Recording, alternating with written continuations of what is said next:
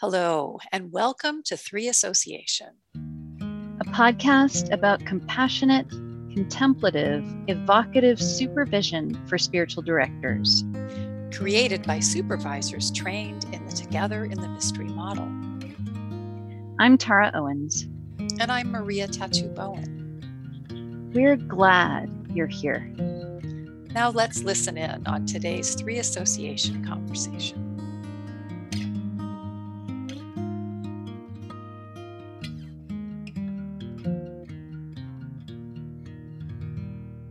I'm so excited to be welcoming today our guest, Sam Jolman. I have been hoping for this conversation for a long time. Welcome, Sam.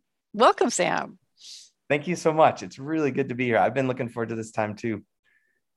So for those of you who have not met Sam Jolman before, you have been missing out. Sam is a professional therapist with over 15 years of experience in narrative-focused trauma care. He specializes in men's issues, couples counseling, and sexual abuse recovery. He writes regularly for his blog on topics of sexuality, spirituality, and mental health. And he says he loves helping people heal and find freedom amidst the plots of their lives. Sam is a neighbor of mine. He lives in Colorado with his wife and 3 sons, and the people that inspire his writing and ideas the most. One of the things I love about Sam's bio is he ends it with, together in their pop-up camper, they are exploring the best camping spots in Colorado.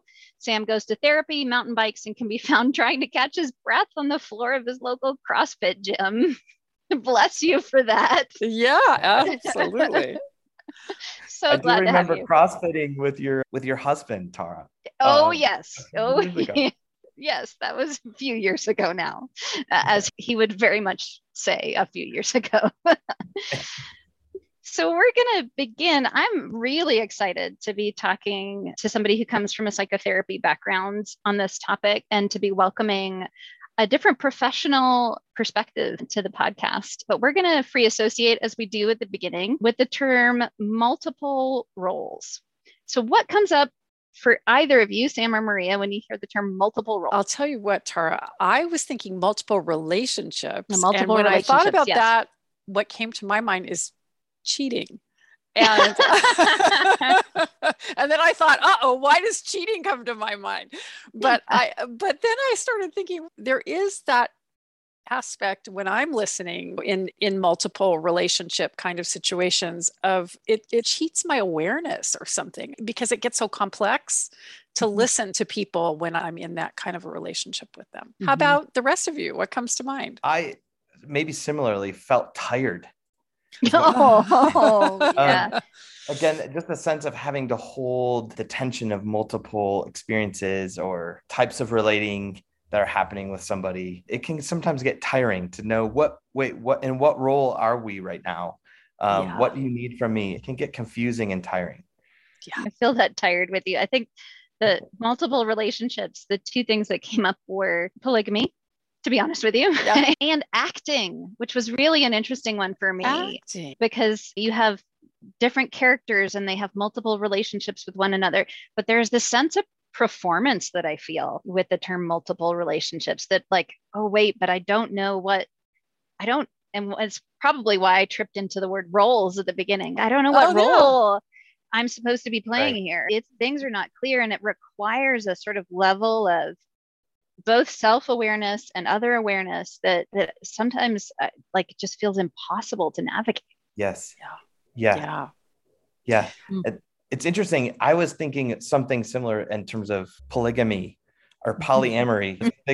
I think we all know there's a sense that at some point dual relationship can violate. Yes. Right? It might not, if you think about, I don't know, chit-chatting with your mechanic about how he's doing. That's not necessarily a violating moment, right? You're going to take care of my car, but it's okay that I can hear about how you're doing, maybe a struggle you're having, right? That's an okay space to hold tension. But we all know at some point, right, there's a boundary that can get crossed, and where to locate that can be hard. And tiring. And tiring. Yeah. Tiring. Yeah. Amen. Yeah.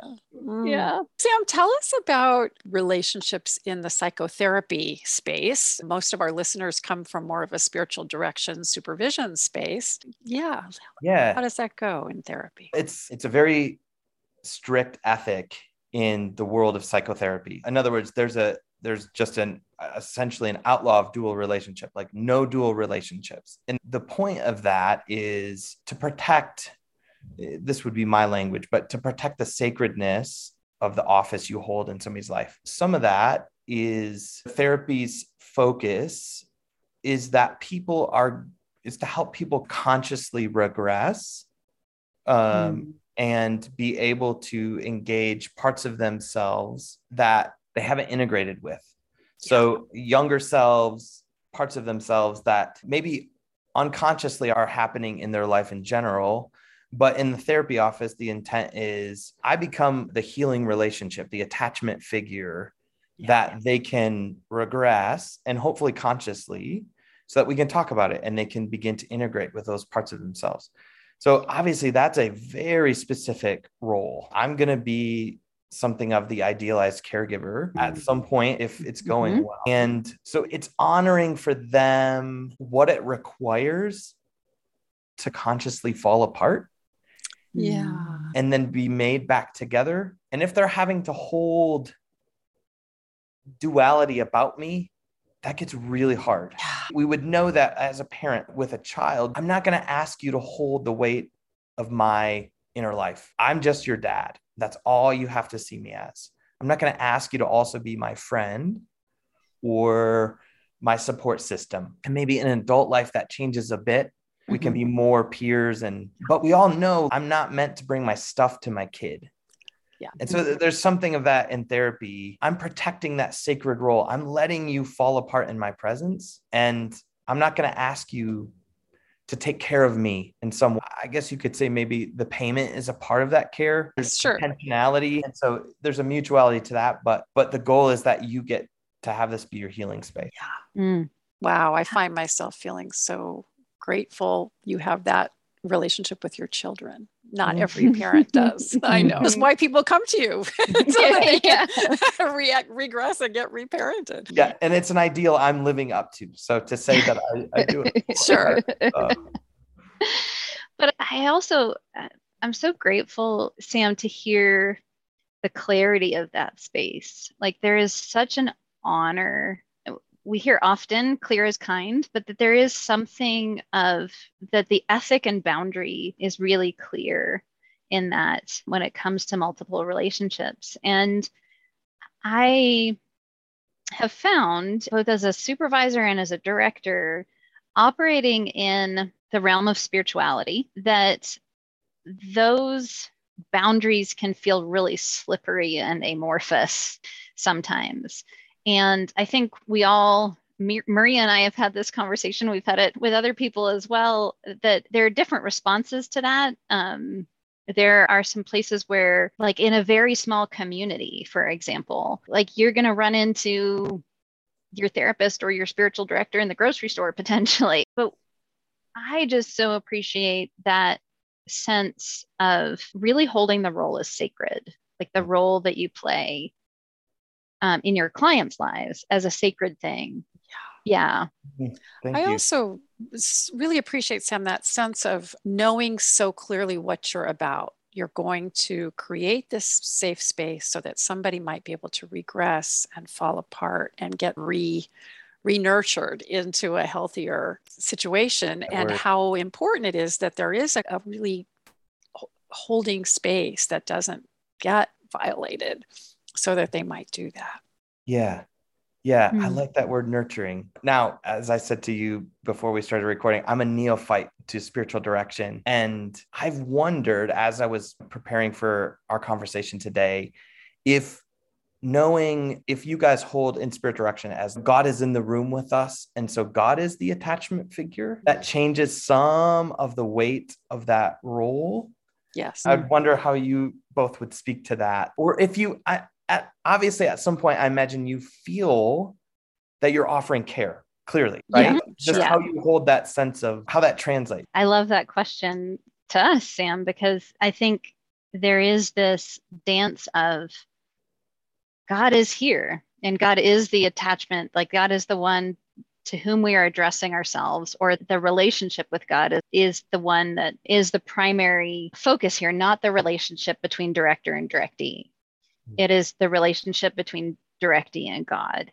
And everything that we do is in service in some way or another, or in nurturing or in holding and making a container for that to be safe. And for some people with image of God and all sorts of things, that's not immediately safe. Sometimes I talk about the spiritual director as a transitional grace object. Oh, that's cool.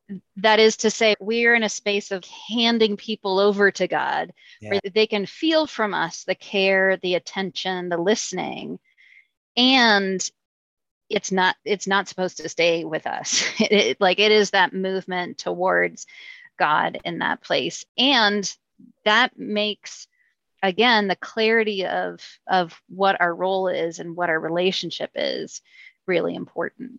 Mm-hmm. Yeah. And in terms of, I really appreciate that sense that you said, Sam, about God as the attachment figure. I think that's very clear. And it's very really true. I've never heard it expressed that way. I know you asked it as a question, but it feels like it fits for me in my experience of direction. And yet there is quite an intimacy that grows between a spiritual director and a directee in that God space that we're occupying together and that we're responding to together. And it's a different kind of danger, I think, having multiple relationships in spiritual direction. It's not because, he's regressing necessarily, but certainly because there is a sacred quality to this relationship. And if it gets too complex with multiple relationships happening, it's hard to feel and respond to God. If we're trying to navigate, or if even sometimes if a director and a directee are in the same parish, for example, and there's some issue in the parish that's happening, and there's a dance about how much can I say about my feelings about the pastor, because we're all kind of split in this parish about this thing going on. It just gets so my policy is to try not to do that. Really hard, try not to do that. And again, the small town thing sometimes will, for me, gets involved there because I do live in a small community. But as you both are talking, I'm aware there is this thing, you're helping me recognize this moment, because as much as I'm saying like a therapist plays that attachment figure, or a healing relationship where attachment can happen and nurture can happen, there is a moment at the end of every session where I know I'm handing them off to God.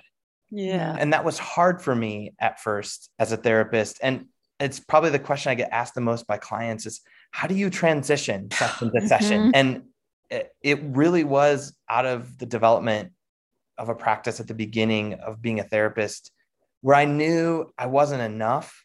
What began to happen is actually clients came in with stories of what God had done during the week. And it made me recognize, like, I'm only a very small stop, like, in this journey of healing that you're in. And so it helped me to trust, like, when they're leaving, like, I'm handing you to God, and the attachment will continue there, right? He will hold you during the week, whether they're necessarily aware of that or not. So I like how you're describing that movement towards, I will help you move towards God. Yeah. How could any of us do the work we do without a sense that there's something larger holding this person when we're not with them? I mean, yeah. I like that. That's well said.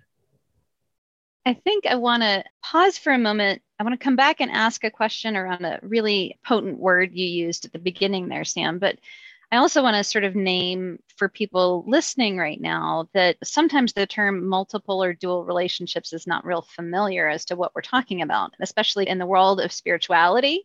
We sort of assume multiple relationships are just okay, or they're there, or whereas like in the therapeutic world, what I'm hearing from you, Sam, is it's real clear what the boundaries are. And to define multiple relationships as you did at the beginning, with you may be going to your car mechanic to get your car fixed, but beginning to talk to them about their life, you're now in a friend role, or even potentially, if it gets too far, you're in a therapist role. And that's two different roles going on. That's multiple relationships there. But also, we talked about parishes or congregations where I'm a spiritual director and I am a person who's part of this congregation.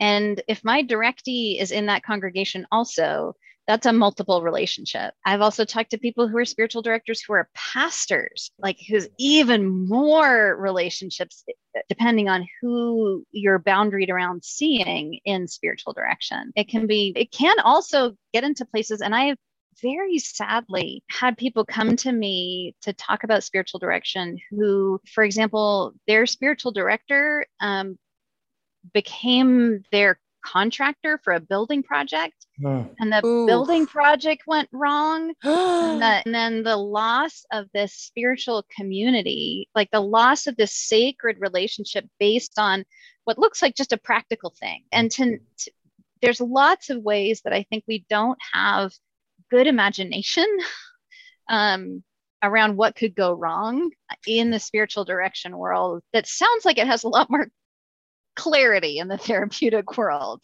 Is that true? Yes, it does. And yet, even as a therapist, I hear similar horror stories of therapists who've taken things obvious anywhere from the extremes of an affair with a client to pastors doing pastoral counseling and then seeing their parishioners at a potluck and the awkward, like, chit chat of that after things have been opened up, and anywhere from that can feel awkward to it can be violating. And again, as a therapist, there's always it's hard. I will say it's hard to hold time at times, but there's always, because I've seen people in public and have had people I've seen for counseling in different, suddenly a world crashes in that you're not aware, and suddenly they're like, their kid is on the soccer team. Right. Exactly. And you're standing on the sidelines together. Yeah. And so it happens and you have to find a way with it. But there's always a desire. And I've talked with clients before and said, hey, I'm aware this could be awkward. Mm-hmm. I always want to default to what feels best for you. So sometimes you can't remove those dual relationships. Like, our kids are in the same class at school. How did that happen? How best can we walk this out? Yes. But always with that intention of, I want to make sure the sacredness is held well. Yeah. And Tara, you mentioned a little while ago about imagination. And that for me is key in terms of since it isn't as clear in the spiritual direction world, that idea of what could go wrong here. And I'll give you a really clear example of somebody not from my spiritual direction practice, but just a friend that was seeing a pastor. This was a congregant seeing a pastor for spiritual direction. And this directee developed a really strong transference on their pastor / director and ended up losing their whole spiritual community. At the same time, they lost their spiritual director. Mm-hmm. We don't want to do that to people. Mm-hmm. And often it's out of the authority figure will offer this out of a sense of generosity. Oh, I want to be generous here. But I love the idea of erring on the side of a larger community for someone. Like, why do two roles when the person can have a bigger support system by bringing in another care provider? That's a great vision. Like trusting in the larger provision of the community. Yeah. Like like a sense of practiced humility. Yeah. Again, to say, you need more than me and I can be this for you, and trust that more community will carry them. Yeah. And I love the fact that, for me, any kind of exception is a red flag. Like, I'm making an exception for this person because they don't have anyone, or like, I can put any reason in that, but to self-examine around the exceptions that I'm making or why I am desiring to make those exceptions. And we desperately need an imagination for the good, but we also need an imagination for what could go wrong, because that is in service of the good for someone. Like it is in service of the belief in abundance for people. Sammy, you've used it twice now, a really potent word, which is violating. Could you unpack that for us? Sometimes it's just awkward and complex. Yeah. There's a line where it becomes violating. Yes. So obviously, like in the category of an affair, right? Yeah. Like there's such a clarity to therapist having an affair with a client is such a violation of sacredness of that vulnerability. And again, because we sit in a seat of greater power, if I can introduce that, like, Yeah. Yes, absolutely. there's an authority that's carried with our roles. And so just being aware of that power, that the most powerful person probably has to be the one that manages that or serves the other with, how are we doing? Is this feeling, Yes. when that's manipulated or used for personal gain or personal pleasure, like an affair, it's violating. Yes, Yeah. harm. That's it. To me, it's a sense of the difference between a boundary crossing, which we sometimes might make a caring exception. I don't do it so much with dual roles, but maybe there's a reason one time to lengthen the session because of what's happening at the end. Yeah. Rarely, but sometimes we make a caring exception. We might cross that time boundary, but it becomes a violation if harm is done. Right. And if so, we make too many exceptions and too many boundaries, then harm is done. If we cross one big one, like the one that you're talking about, having an affair with somebody, that's clearly a harmful situation. Yeah. I like what you're saying, that there's moments for nuance or exception. Clients come in and ask, how are you? Yeah. Right. And oh, yeah. Right? Obviously I could share for an hour probably. I'm not going to. So I understand you're asking, how well am I?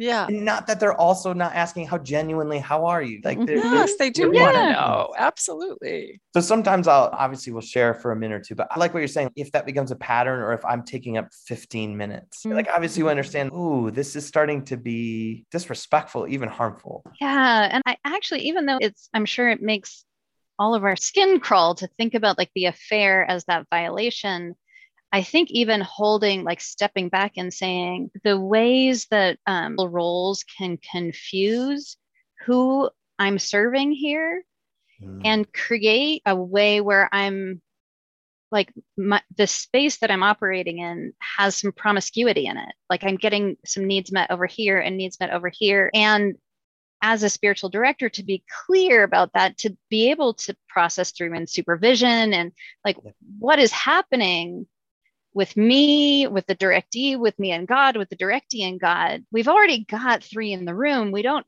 need more in the room to navigate through. And it's something that I think I see beginning directors out of a good heart. There is absolutely no condemnation for me in this. Like it's out of a good, sure, I'll direct my friend. Yeah. Okay, but can we think about how many dynamics are now in the room and there's no clarity? Like we've already, with God in the room explicitly, we've already got a lot of things to navigate. That's well said. Yes, there's so much in the room. Yeah.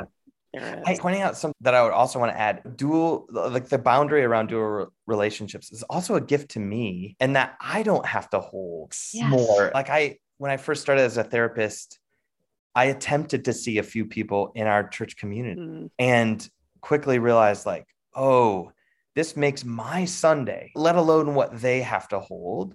And it was with people where we checked in on it, right? I checked in with them, but even doing the check-in, like, how is it for you to see me at church? And I just started to realize like, this is my sacred space at church. And if I'm falling apart, what do I want to have to hold the tension of seeing them after? It helps me also feel very free. I don't have to carry a lot extra. Yeah. So I know. I so appreciate just a clean, clear, open listening space. That is just such a gift. And it can get really complex in kind of multiple relationship situations. I was also noticing, Tara, when you mentioned a promiscuity, and it's funny how some of the free associations were around sexual things. There really is an eros with God, that there can be a lot of eros in the room in a spiritual direction session. So again, that's a tender kind of relationship to be in, and one we need to be very careful with as the person with the authority in the room. So one more reason to be grounded and clear. Good. Yeah. In the therapy therapeutic realm, we would call that aliveness. Aliveness. We would use Yeah. the word eros, but I think we're saying the same thing, like an aliveness when a client is coming alive, Yes. how that's being experienced. Yes. Mm. Absolutely. Yeah. I love that. Oh, Sam, this has been such a rich conversation, and I could just It keep has. going forever. Yes. And I'm so Same. grateful. This is why I feel like it's so helpful to have these cross-professional conversations, to learn from one another, to support one another in the vocations that we each are in, and to also celebrate the work that each of us do separately and the way that we are this community around people. And we don't get to do that often. So I just thank you for the work that you do. I'm so grateful you're out there doing it. Thank you. This was a gift of a conversation for me too, to get a peek into your world, and yes, and synergy of it. And obviously crossover and connection in what we do. And so thank you for having me. Yes. Oh, thank you for being here, Sam. What a gift. I'm delighted just personally to get to know you a little bit, and really delighted for our listeners that they have the benefit of your wisdom. So we end most conversations inviting a story of supervision that has been meaningful to you. So do you have one that you would like to share with us? Yeah. So I was thinking on that. Two of them came up. One was from last week. So I still do supervision because I don't know how else to do this work without staying in constant. Amen. There's just so much in the room, as you said, Tara. And I had a supervisor, though, probably the first couple of years into my work. We called her the Velvet Hammer. She was somebody I knew from graduate school. Her name is Lottie. And I remember Lottie just in all of the churn of being new and feeling overwhelmed by all that was happening and how to navigate it. And I remember her saying to me a couple of years in, Sam, you don't know anything for the first 5 years anyway. So just get comfortable not knowing anything. And the gift of we get to grow, what I heard in it is that we get to grow in this work. That's the generous gift of it. Yes. And just even last week, just the continued work of recognizing when my stuff is showing up in the room. I had a session with my supervisor last week, and just always helpful for where he can notice the leading edge of my own personal work. Like, oh, that's me. I got stuck there because that's where I'm personally stuck. Yeah. And it was helpful then to be able to, then I can go do something with that and get care and keep growing. So those would be some stories. Oh, thank you. Those are such great stories. And we are so grateful for your time, for who you are, Thank you, and for offering yourself to our listeners. Thank you, Tara. Thank you, Maria. Thanks, Sam. Thanks for joining us for today's 3 Association conversation. This and every 3 Association episode can be found at 3association.com, on SoundCloud, or wherever you get your podcast feed. We appreciate you being with us. Please feel free to forward this or any 3 Association conversation to those who might benefit. Blessings on your life and ministry.